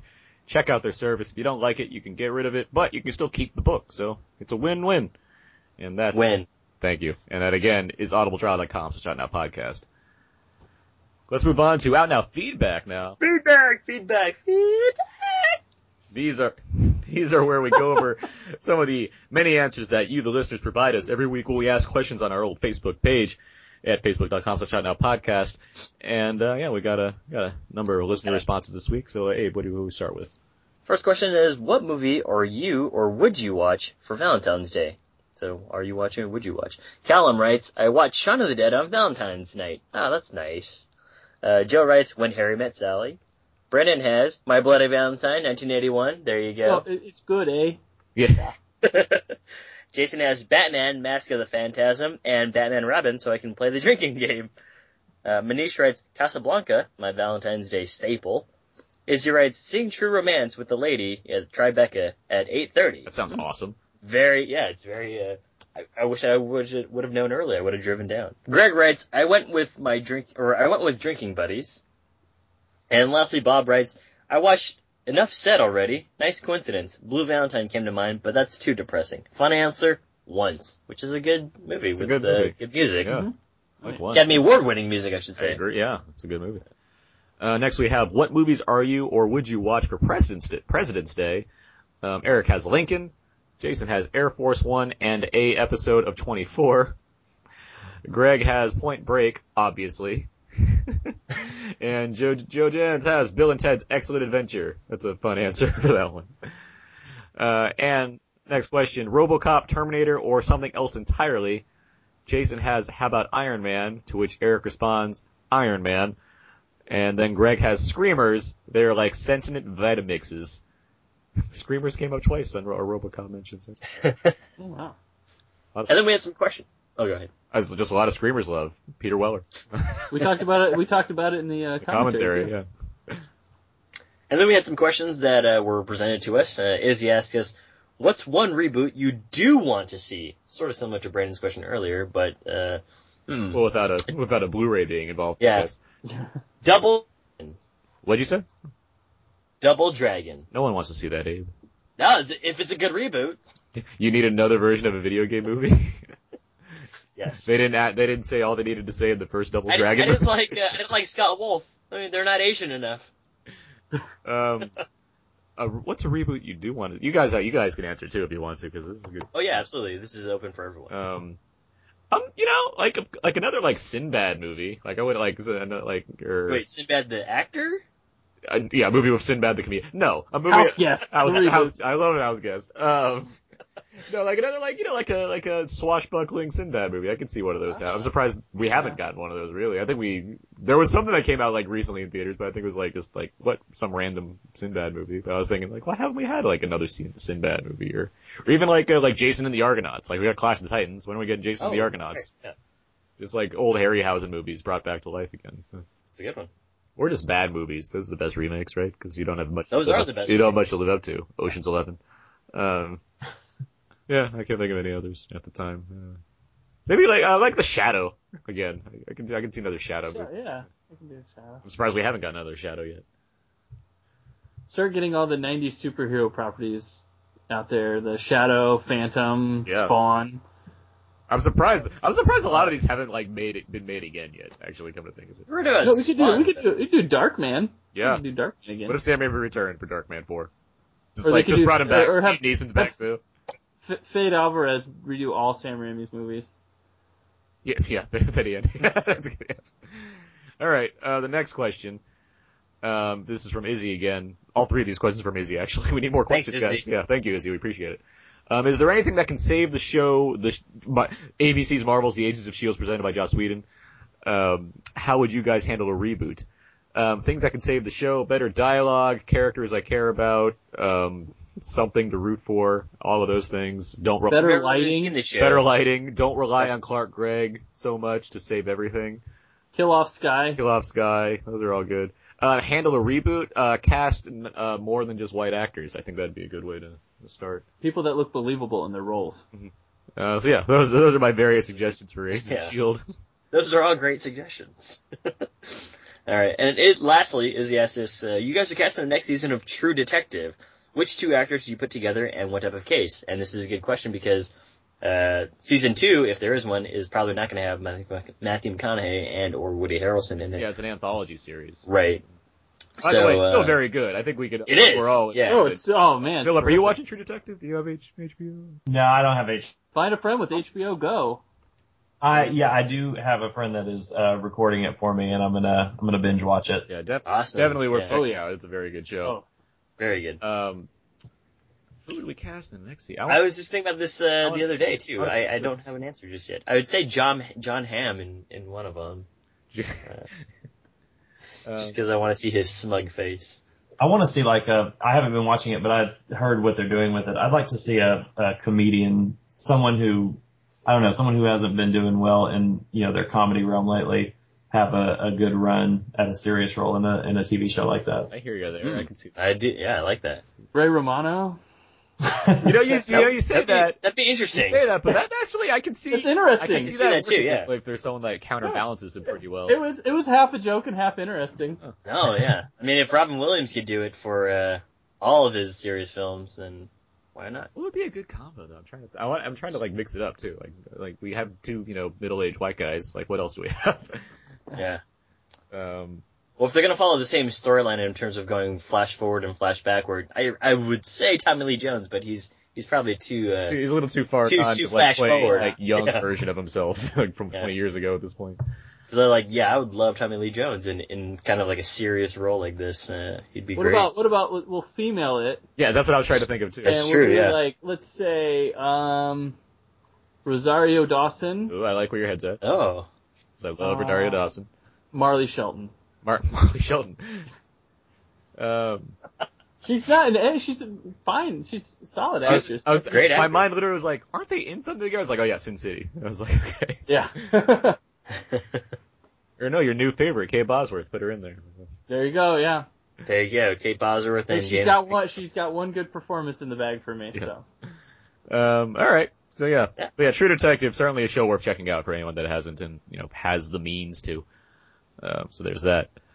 Let's move on now to box office. Each week we go over the box office results and find out if our previous predictions were anywhere close to what actually happened. Abe, do you remember what you predicted for RoboCop last week? I said second place and I want to say 22 million. You did say 22 million. Okay. I said 24 million in second place. Leah said second place was 27. Taylor said third place of 19. Taylor is pretty dead on balls accurate because RoboCop was third place of 21 million.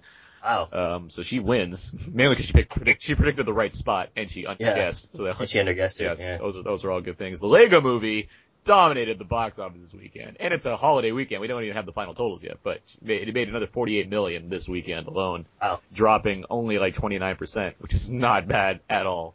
Not bad. What's second place? About Last Night is second place. Ah. And I said too, Kevin Hart's blowing up. I knew it. I knew I should have predicted third place for RoboCop. Kevin Hart, 27 million for Kevin Hart blowing up. He's all over the place. 27 mil for the weekend. RoboCop opened on a Wednesday, and it made 21 this weekend.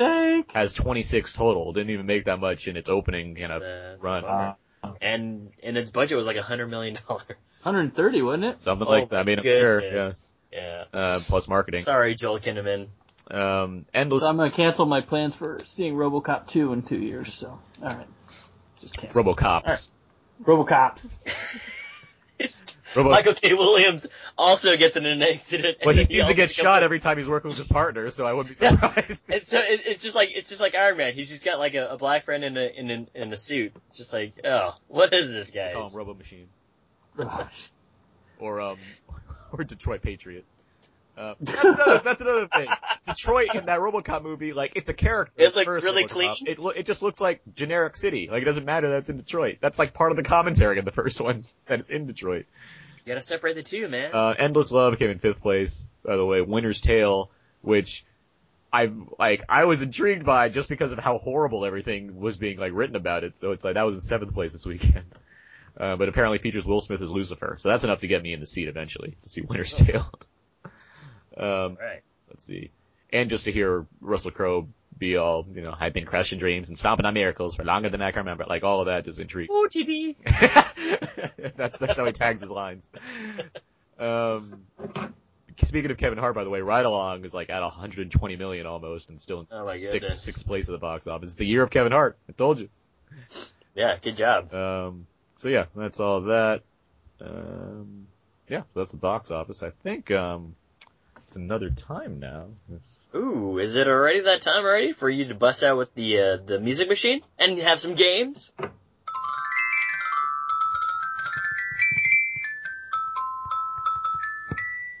Oh, you left me hanging there. That was actually really nice there at the end. I gotcha. Yeah. Got you on the hook. All right. Got you on the hook for that one. New game this week. It's called On a Scale of. So I'll take a scale of a movie rating, either A, B's, and C's, or in this case, I'm taking the scale of Rotten Tomatoes, 0 to 100%. Okay. You guys will have to guess the percentage.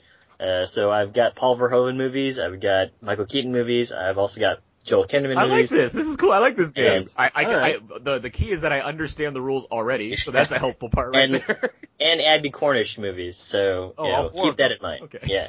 All right. So on a scale of. So wait, are we all guessing, or are we yelling? Everyone's guessing. Yeah. So we all just guess. Whoever's closest. Will get it. All right. So on a scale of 0 to 100% off the Rotten Tomatoes, so kind of get your mindset right. Hollow Man.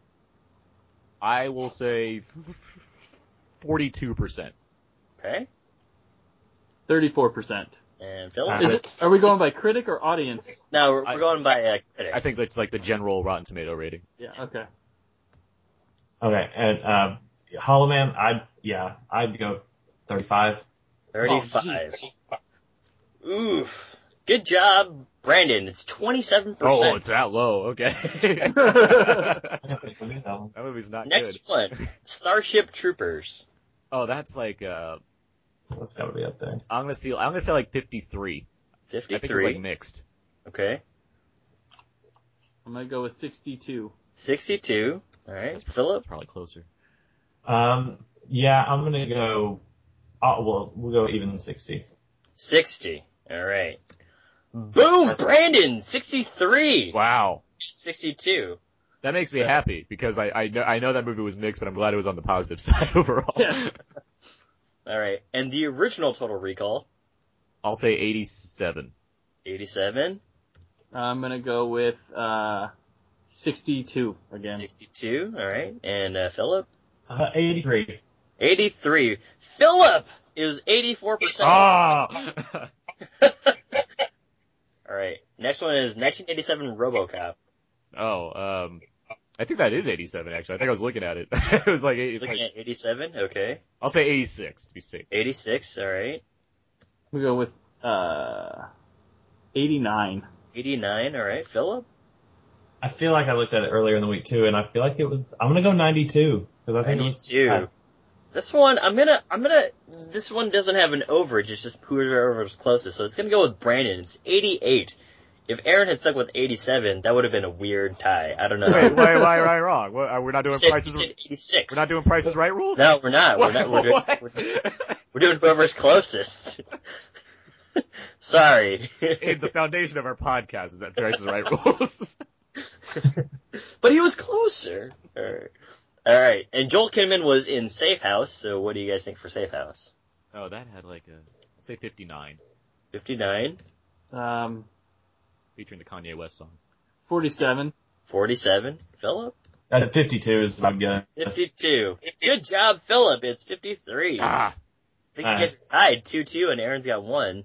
All right. Girl with the Dragon Tattoo, 2011, which apparently had Joel Kinnaman in it. 77. 77. 74. 74. I think it is lower actually.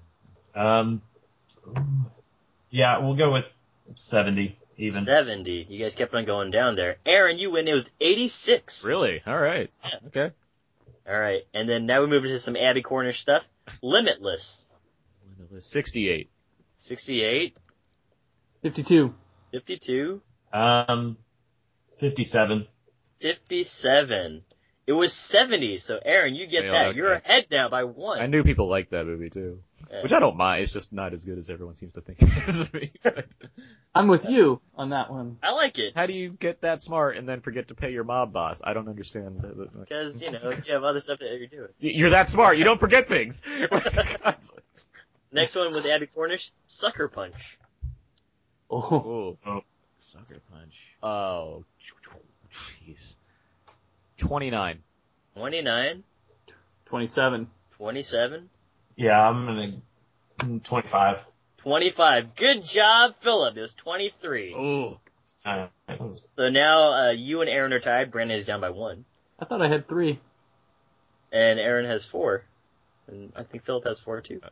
They're 12. I thought it.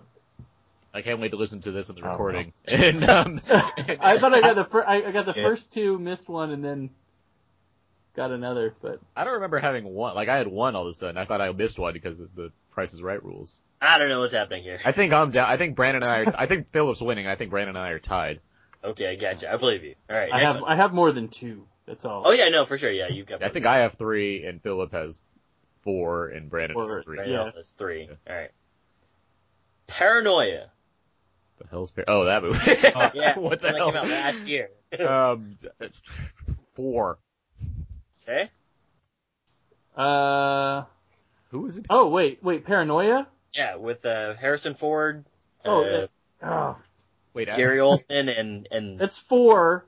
Do I get to say 4 as well? Sure. Okay, 4. Okay. Oh, I'll just go 5 just to. It was 4. It is 4. All right. I reviewed the Blu-ray and I knew it was exactly 4. As a two-way tie, you guys have to do your best Harrison Ford impersonation. I knew it was 0 and then it like raised up to something, so I just assumed it was 4. Tinker Tailor Soldier Spy. with Gary Oldman. All right, Tinker Tailor Soldier Spy. 84. 84. 88. 88. Philip? I keep hearing 7, so put him down for 7. 70? Philip? It's okay. Tinker Tailor Soldier Spy, 83. So Aaron, you get that one. Okay. Alright. Mr. Mom. Mr. Mom. 43. 43. 56. 56. Philip? What? I said around the cusp, 60. Okay. 60. Yeah. Philip, you win. It was 84. Mr. Mom. Mr. Mom. Rotten Tomatoes scale. Alright. Last one. Jack Frost. God. 8. 8. What'd you say? 16. 16. 16. Yeah, I'm gonna go, 20. 20. Boom! Philip, it was 20! What? Really? Wow. I think I that thought it was gonna be way too high. No, it was 20. Yeah, so there you go. Couple guys liked it. What's that? Couple people liked that movie. Yeah. It was a good, heartfelt Christmas movie. It looked scarier than the other Jack Frost that was intended to be scary. With Shannon Elizabeth? Oh, wait, Yes. is that the horror movie Jack Frost? No, it's the courtroom drama with Jack Frost. Hey, that's what we're referring to. Courtroom drama? I've never seen, no. What the are some snowman other looks creepier. terrible, Thanksgiving Day, they have, Santa Claus with CLAWS and... Well, there's Uncle Sam Wants You Dead. Yeah. I forget it was in the 90s. They had a lot of those. Is the game over, Abe? The game's over. Yeah. Who won? Philip? Was Philip? I believe that the winner is Philip by 1, but I'm just double checking here. Scores. Yeah. Congratulations, Philip. Good job. Appreciate it. Thank you. That's nice. Even if you didn't win, you won. Thanks for the games, Abe. Yeah. Let's do a little Out Now Presents What's Out Now. These are movies coming out on DVD and Blu-ray this week, and we have not many new movie releases, but just some cool ones here. First up, we have Game of Thrones Season 3. Love me some Game of Thrones. I'm excited to see that season again on Blu-ray before the new one. Fantastic Mr. Fox arrives on Criterion Collection Blu-ray this week. And they announced Life Aquatic in May, too. Oh, really? They did? Yes. Oh my god. Alright. This Fantastic Mr. Fox on Criterion Blu-ray is maybe one of the biggest Blu-rays I'm looking forward to this year. I'm very excited about that. Hitchcock's Foreign Correspondent also hits Criterion Blu-ray this week. Darkman Scream Factory release hits Blu-ray this week, which Brandon reviewed for WhySoBlue.com. Oh yeah. Check it out. That's a fun movie. They have Liam Neeson and Frances McDormand on that one to talk, and Larry Drake. Liam Neeson's? Liam Neeson. Man, what about Nonstop though? So yeah, that's new things coming out this week. A lot of good things. Let's get to next week's show. Next week we're figuring that out actually. I think probably be Oscar. We're going to talk Oscar talk. We're going to make our predictions. Maybe just make a whole long show, big bonus episode. As much as I know Abe wants to talk about Pompeii, we'll see. We'll see on that one. But I think we're going to get make it just kind of an entire Oscar show. Yeah, we'll have a Krusty's Comeback Classic. Exactly, a Krusty's Comeback Classic featuring Gabo. So yeah, that's tentatively the plans as of now. So yeah, with that said, that's going to do it for this week's episode of Out Now with Aaron and Abe. You can find more of my work on my personal blog, DakotaZeke.com. You can find all my written movie reviews, as well as at WhySoBlue.com for all my Blu-ray reviews. I've also just started writing for TheYoungFolks.com. I'm going to be covering The Walking Dead over there. You guys are pretty young there. Yeah. And, of course, Twitter.com/AaronsPS4. Abe? You can find more fun stuff at walrusmoose.blogspot.com and twitter.com/walrusmoose. Hashtag The Last of Us DLC? Yeah, I'm playing it. It's awesome. Okay.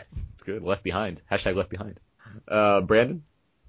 You can find my work at Naptown Nerd, which is naptownnerd.blogspot.com. And I do Blu-ray reviews for WhySoBlue.com. I'm currently doing a weekly series with my wish list of movies that aren't on Blu-ray yet that I'd like to see hit the format, which is those come out on Thursday at school. Very cool. If you're behind and need to catch up on Sleepy Hollow TV show. Aaron and I do the Ichabod Crane cast, which you go back to those episodes to catch up. And we'll be doing the Jack and Chloe Adventure podcast. Yep. Soon here, so be on the lookout for that. For 24, yeah. For 24, live another day. And on Twitter, you can find me at BT Peters. And Philip. Yep, you can find me, main site is reviewsfromabed.net. Also, my reviews are posted on the wordwebzine.webs.com and moviemarker.co.uk. And I'm on Twitter at Vandy Price. That's Andy with a V. Great.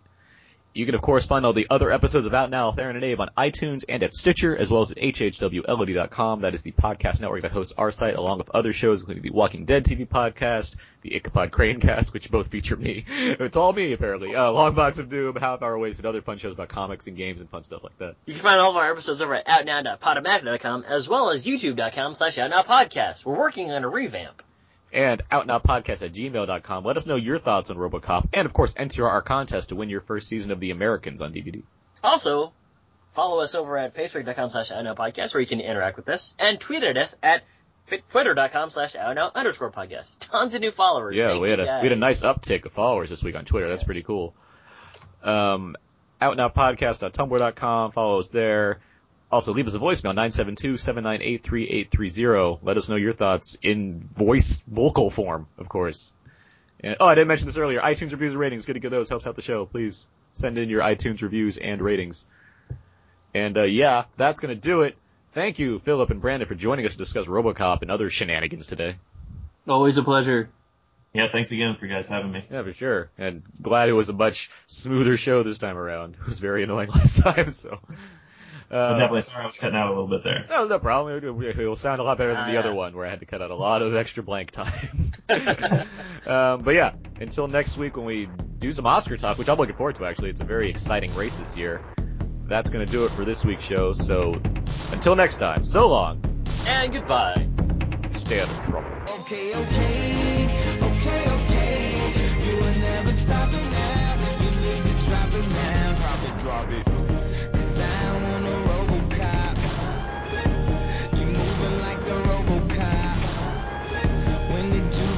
Why is America so robophobic?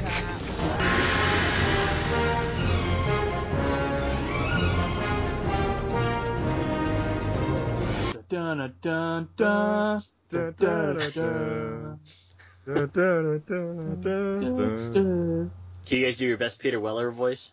Your move, creep. That's pretty good. Buddy, I think you're slime. That's... I can do my best Clarence Butker. Nah. See? Sounds exactly like him. Way to hold it, too. Way to not miss any time to register what you're doing. Cops don't like me. No, that's not it. Can't do it. I don't even know where you're going with that now. No.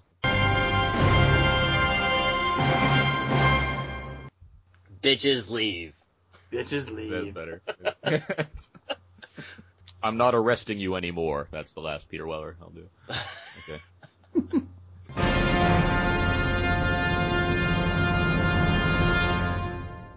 I remember having RoboCop 2 on Laserdisc. On what disc? I'm sorry. Laserdisc. Why is America so robophobic? Rush Jackson, everybody. Yeah. Good old Sam Jackson. Or should I say Lawrence Fishburne? Rush Jackson. Larry Fishburne. Larry Fishburne. You were great at that Chrysler commercial. What? The commercial on Super Bowl. There are other black actors in Hollywood. Well, I gotta find the at. I got an at because I wrote Samuel Jackson was great in RoboCop, but I got an at reply that made me laugh. Hold on, let me see if I can find it really quick. Give me a second. Oh, here we go. Yeah, I wrote that, and I got a tweet from some guy. Hard to believe he's the same young man who got a start in Apocalypse Now as little Sammy Jackson.